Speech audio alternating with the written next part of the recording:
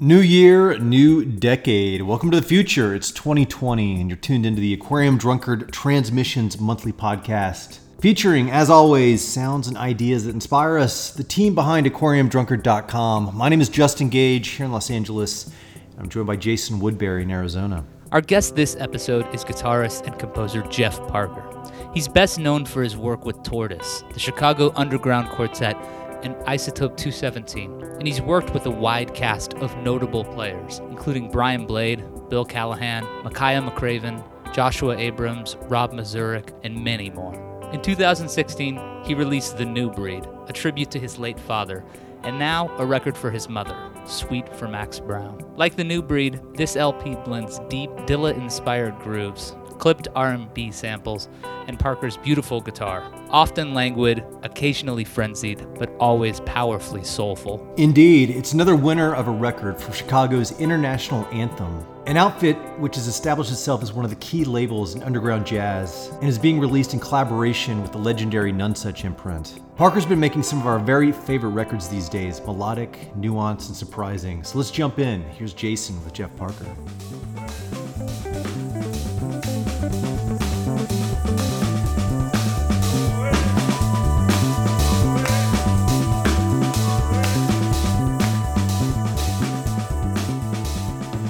Thanks for taking the time to join us here on the Transmissions podcast. You know, one of your two 2016 releases, The New Breed, was a tribute to your father, Ernie, and was sort of named for the Afrocentric clothing store that he owned when you were growing up in Connecticut. This new one, Suite for Max Brown, focuses on your mother. And I wondered how soon after finishing The New Breed did the idea of centering a work around your mom occur to you? Pretty soon, I would say. When I was making The New Breed, I was already working on the record. And he was sick for a while, and then he passed away while I was making the record. So it kind of not even deliberately became a tribute to him. And, I had great parents. They're always super supportive. Right. My father especially was a big music fan, and it's kind of because of him that I ended up pursuing music. But it was kind of a drag. A drag that he didn't get to see how well the record was received. Because people really liked it, So I just wanted to make something for her while she was still around to see it. And she's already right. She's over the moon. Yeah. about it. So your mom's already listened. She's already listened and she likes the album? She hasn't heard the whole record. She's just heard the singles. Yeah. I'll send it to her. Yeah. Probably tomorrow. A finished copy, yeah. Yeah. She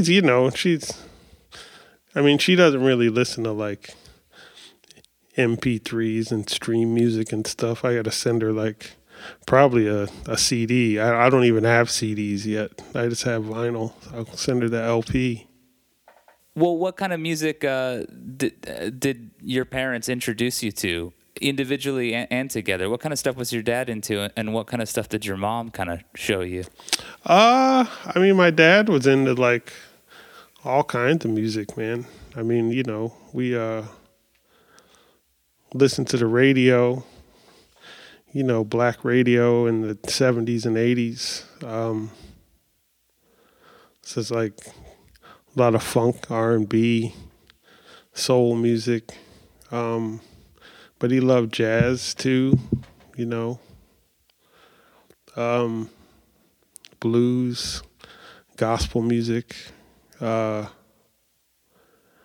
so much rock and roll. Not much classical music. Not any classical music, really.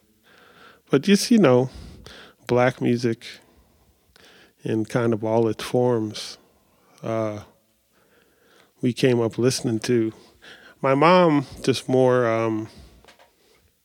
She just listened to the radio. I mean, like, she wasn't as much of a fan. I mean, my father had bought records and stuff. He didn't collect them, but he would he had a collection of records, but he wasn't a collector.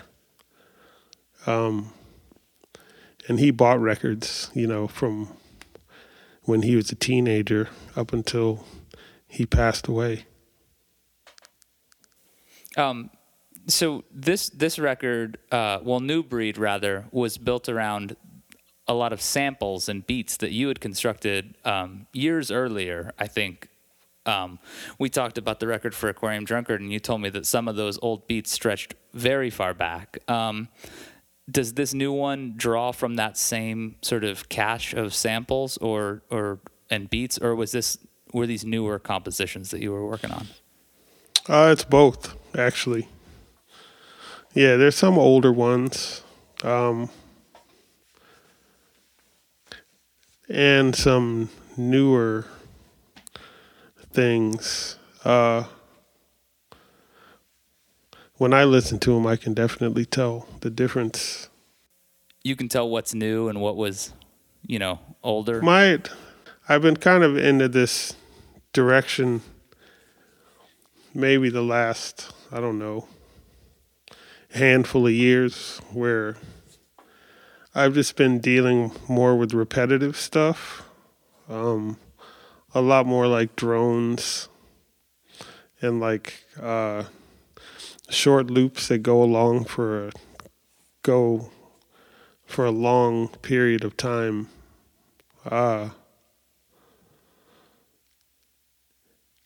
And that's the newer material, is what is more informed by that aesthetic. The older material, which I have incorporated some of, is not so much like that. I know that, there's definitely a hip hop influence on this record. The same, similarly, the New Breed has that feel as well. But I wondered, as somebody who, obviously you draw from a lot of different kinds of music, but specifically beat music, is that kind of an area of interest? And how has making these last two records, which sort of feel like they're companion pieces, sort of influenced the way you think specifically about the kind of rhythms that you want to play over and that you want to utilize for this specific set of records? I mean, it's not so much as specific as even making beats and referencing hip hop, as much as it's about the process. And the aesthetic of making that music. I mean, a lot of pretty much all my records are kind of informed conceptually by some specific framework. I mean, that's kind of a thing that I need in order to give me some direction whenever I start a new project. The New Breed aesthetic has kind of become making music with this technical process, which kind of involves a kind of digital way of making music, which is recording yourself, rearranging it, and moving it around, and mixing it with improvising somehow. The first New Breed was much more about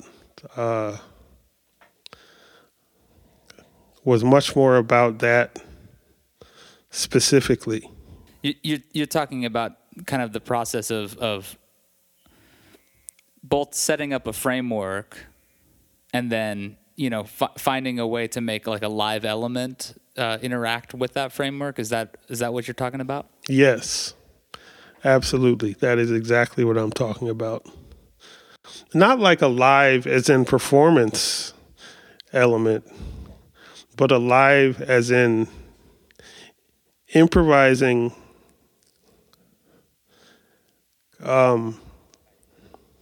like capturing improvisation along with a strongly informed production aesthetic that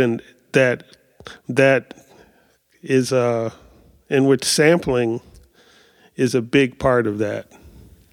Well, so on this record, you team up with a lot of sort of familiar players. Obviously different people like, Jay Bellerose, who played on the last one, and these various people who you've played with in other formations as well. Rob Mazurek and Makaya McCraven, all these people. But what I wonder is when you're building these things, how do you decide when it's time to bring another person into this kind of very prescribed? It sounds like sort of a delicate balance that you've achieved with this stuff on your own. How do you decide when to bring somebody new into that mix? Huh. Do you know? Do you just think like this needs something that this other person would bring to it that I wouldn't? Is that part of it? That sort of almost like a curatorial approach? I mean, it's not that, it's not even that deliberate. Yeah. I mean, I've been making music with Rob for, I don't know, probably, almost 30 years at this point. Wow. I mean, he was in town. I was working on the shit. He was staying at my house, and I was just like, here, play on this, He said, okay. And he pulled out his piccolo trumpet and played on it, My basic social involvement with other musicians has just been, you meet people and they're cool and you connect, and then you kind of start to make stuff together, Right. Did you make a lot of this? Did you make a lot of this record at home? Yeah, most of it. Is that the way you made the New Breed as well? No, actually, most of that I did not make at home. Most of that I made at Paul Bryan's studio out in Palisades. Okay. Yeah. And the beats I just made, just on my computer, like wherever I was at the time. But since I made the New Breed, I kind of have a functioning home recording setup now, so I can do things at my house. And part of it was that I really wanted to capture that process, the process of a more solitary thing of me doing things at home. But I was a resident at the Headlands Center for the Arts last fall, and I recorded and composed a lot of the music when I was there. I was there for a month, and from mid-October to mid-November of 2018. Did being in that environment sort of inform the feel of what you were doing? Yeah, totally. As you understood it? I mean, my studio was a big wooden barn in Marin County. I take it that's a very different environment than your home setup, right? Yeah, it is, man. I mean, the setup was the same, but the room was different, and I kind of I used the space a lot, It's a tune on there called Fusion Swirl. Is That's totally just me hanging out in my barn studio, like making shit. I mean, you know, I had mics set up in the room. It was like a big, probably, I don't know, 2,000 square foot empty wooden room, you know. Right. So I had mics and I had bells. I mean, you can kind of hear me running around in the room and like yelling, screaming. The sound of the beat that's playing is the sound of it through my monitors in the room. Yeah. And me listening to it's a recording of this thing that I made in that space. You know, and you can hear it. You can hear the sound of like cars going by.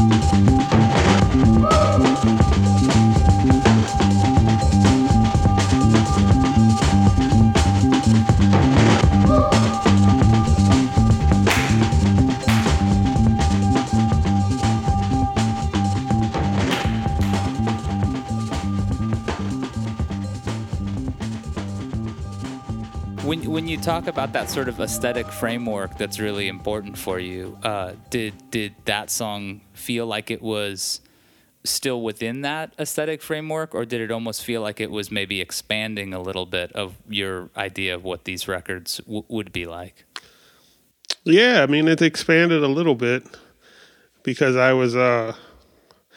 had this kind of amazing acoustic space to explore.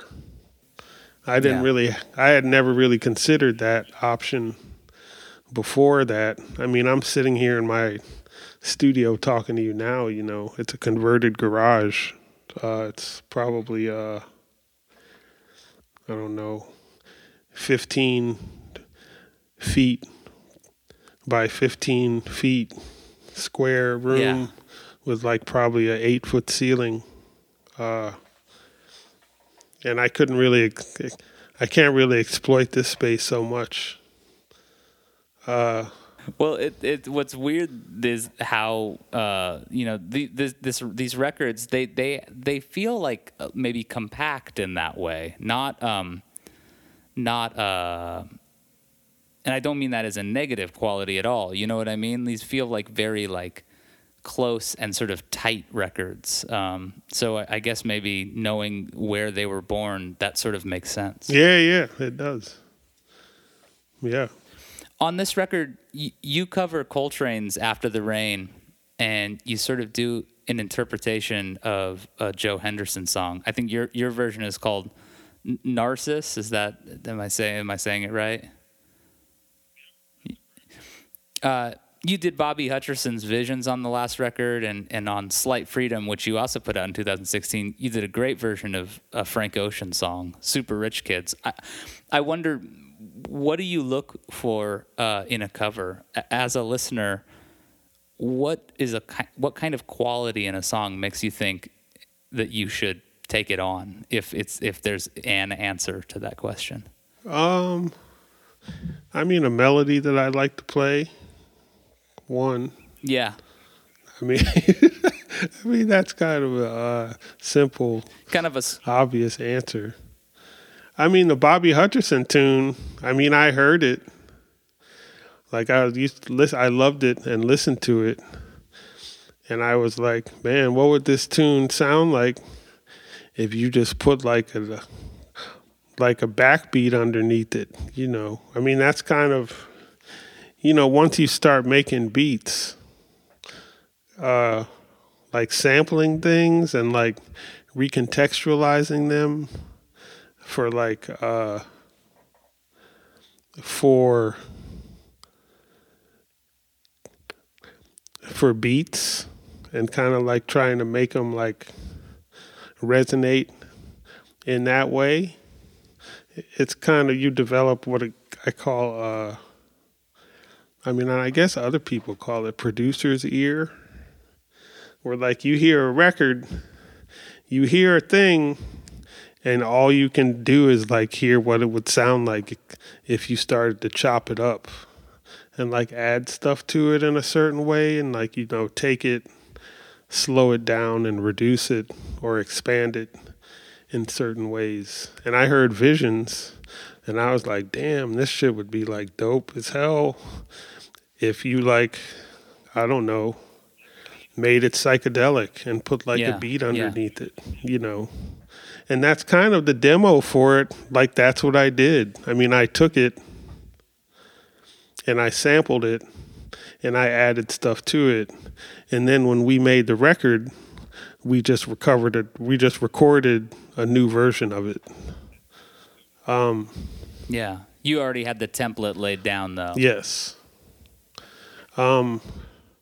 With After the Rain, I mean, Narcissus was like that with Black Narcissus. I mean, I don't know if you've ever heard the original version of that or one of them. The first recorded version of it that I know of is on this Joe Henderson album called Power to the People. And, the intro is just like totally ripe for somebody who wants to make beats. I mean, it's this great tone, great bass. It doesn't have any drums underneath it, and the shit just comes in like with that thing, boom, doom, ding, doom, doom, ding, doom, ding, and you're just like, oh man, I'll just take that and put some hard drums under it, Right. And I kind of, I took that and I made a beat out of it. And, I kind of chopped it up, moved things around. And when we recorded it, we did a live band version of the sample-based demo that I had made with me and, it was me, Josh, Paul, and Micaiah. And then when I was at Headlands, I just added stuff to it, I added like weird MIDI strings and synths and stuff until it kind of became this other thing. After the Rain, we just kind of started playing when we were touring for the New Breed, just kind of as a tune to play at encores, if we had got an encore, oh yeah, let's do After the Rain. So it just kind of became something that we really liked to play. I mean, it's a beautiful tune. But there's a kind of hint of irony in the performance that's on the record, which, because nobody really mentions it, but I have those kind of like 80s DX7 FM synth, like Luther Vandross, like keyboards underneath it, which I kind of did, like kind of as a laugh, like kind of in like, what would this? You take this serious heavy Coltrane tune, and then you put like the Richard Marx synths on it. Like it's a kind of like, it's kind of like a weird irony. Like you take kind of the like most ugliest anti-jazz thing and kind of put it on this like heavy tune and see what, I mean, it kind of like lightens it. I mean, it's still beautiful, but it's also like kind of a nod to these weird fusion records from the 80s. Where where musicians were kind of embracing technology, but kind of trying to be creative. Yeah, sometimes embracing it in this sort of just like extremely eager way that that doesn't always contribute to the material as well as it could. I mean, you're trying out a new sound because it exists now, and so you want to put it on your record. But yes, I really do like that juxtaposition on this album. It doesn't feel. I mean, it's yeah, I hear now that you say it, I can hear sort of the laugh in that. But then it also works in a very curious way. So that's cool. Yes. I want to go back to the personnel on the record a little bit. Your daughter Ruby sings on this album, just like she did on the New Breed. And I love that makes that, family connection even more literal. The fact that these records are, inspired and dedicated to your parents, and then they feature your daughter.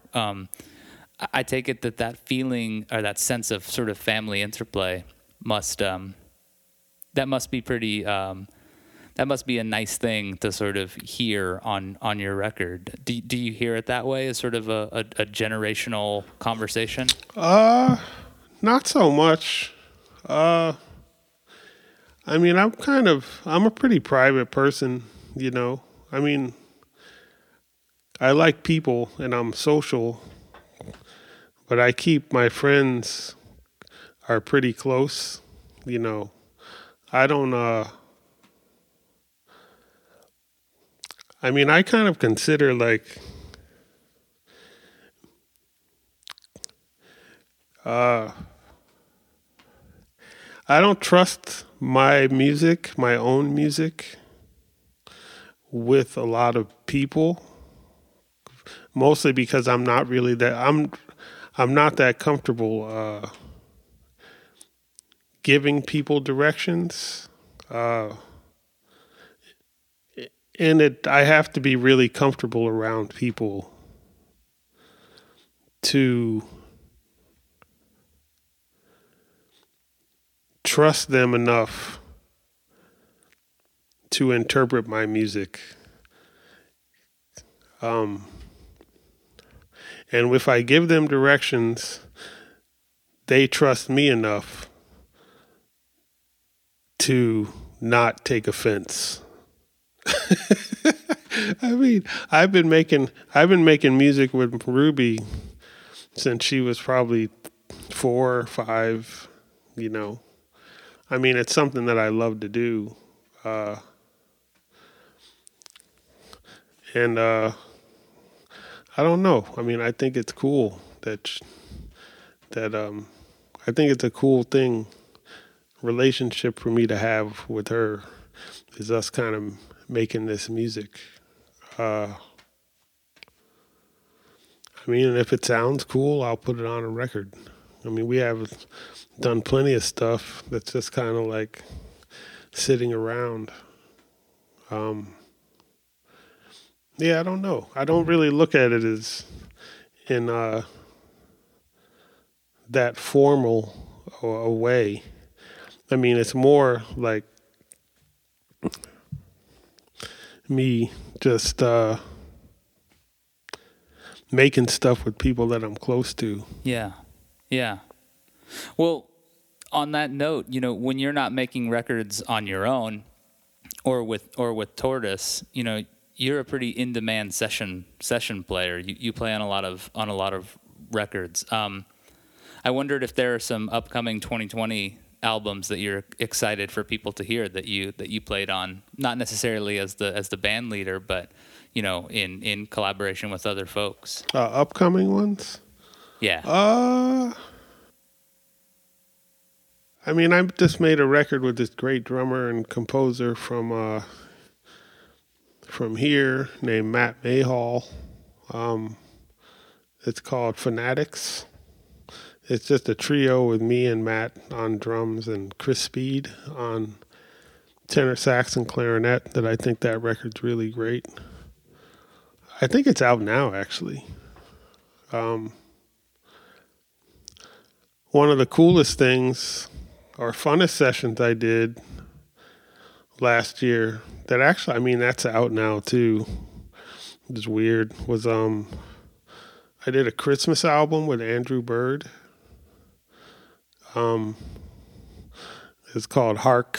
Oh, wow. I mean, it was around, but we did like some weird quartet versions of the Vince Guaraldi stuff, like Peanuts Christmas stuff. And that was a lot of fun and sounded great. I mean, Andrew's a really great musician, man. I mean, he's a great jazz violin player. I mean, that was fun. I mean, Paul Bryan made an album that I'm on that's coming out. Jeremy Cunningham, this great drummer, composer from Chicago, made an album that's coming out on Northern Spy that Paul and I co-produced. That'll be out the end of February, called The Weather Up There. It's about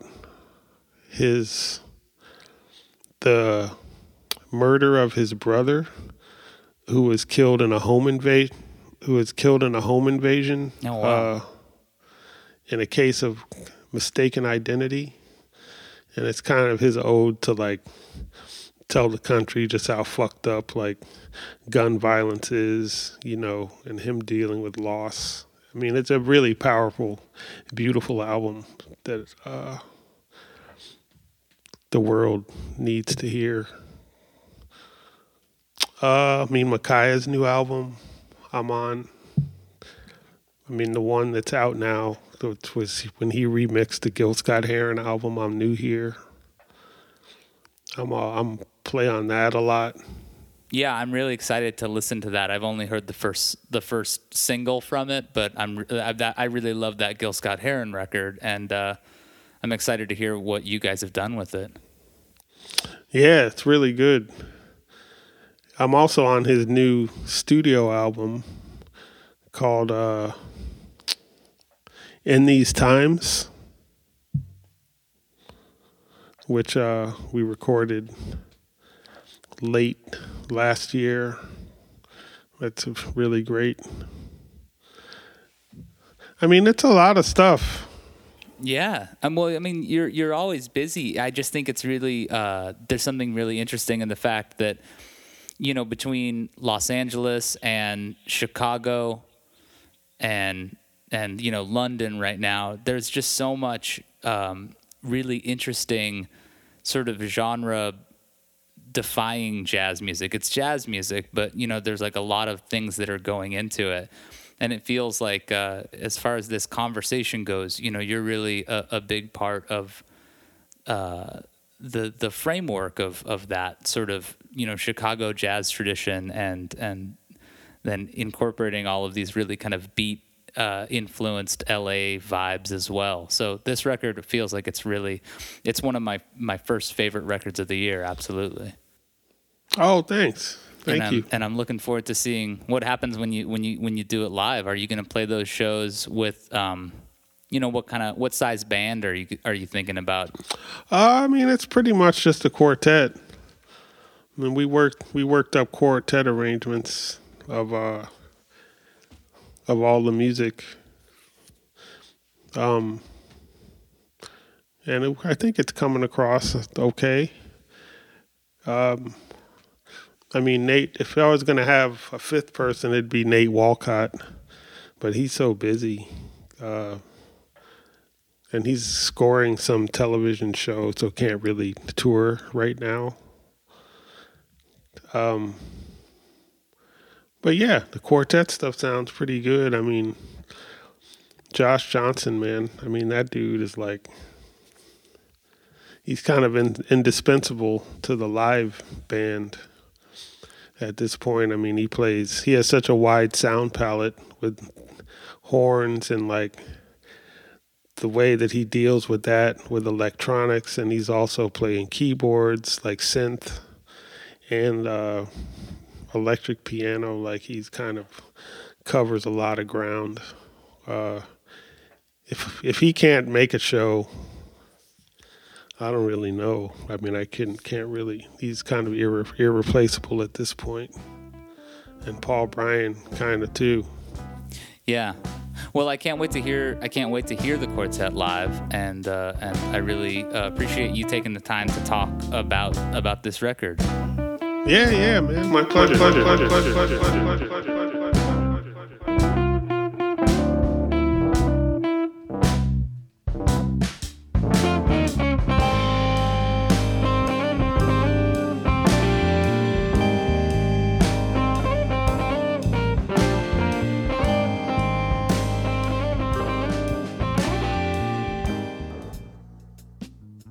Jeff Parker in conversation with Jason Woodbury on the Aquarium Drunkard Transmissions podcast. And if you enjoyed this chat, do us a favor and leave a review or post. And as always, our podcast is available on Apple Music, Spotify, Google Podcasts, TuneIn, Mixcloud, Stitcher, or wherever you access your podcast. So don't hesitate to point out our monthly transmission on your platform of choice. For a full list of the music you heard in this episode, head over to aquariumdrunkard.com, where we post interviews, mixtapes, features, essays, and deep dives daily. While you're there, you can sign up for our weekly email newsletter, where we highlight things you might have missed on Aquarium Drunkard, plus recommendations for books, TV shows, movies, and other things we're digging. And if you appreciate what we do at Aquarium Drunkard, and if you're still listening at this point, there's a solid chance you do, consider supporting us on Patreon. Sweatshirts and Aquarium Drunkard t-shirts just went out to our dedicated patrons, and you'll receive access to secret playlist, printed ephemera, and much more, all while supporting an independent music resource. As always, tune in to Justin's weekly Aquarium Drunkard show on Sirius XM Radio, Channel 35. Every Wednesday night, freeform, unexpected, and unclassifiable, at 7 p.m. California time, plus on demand.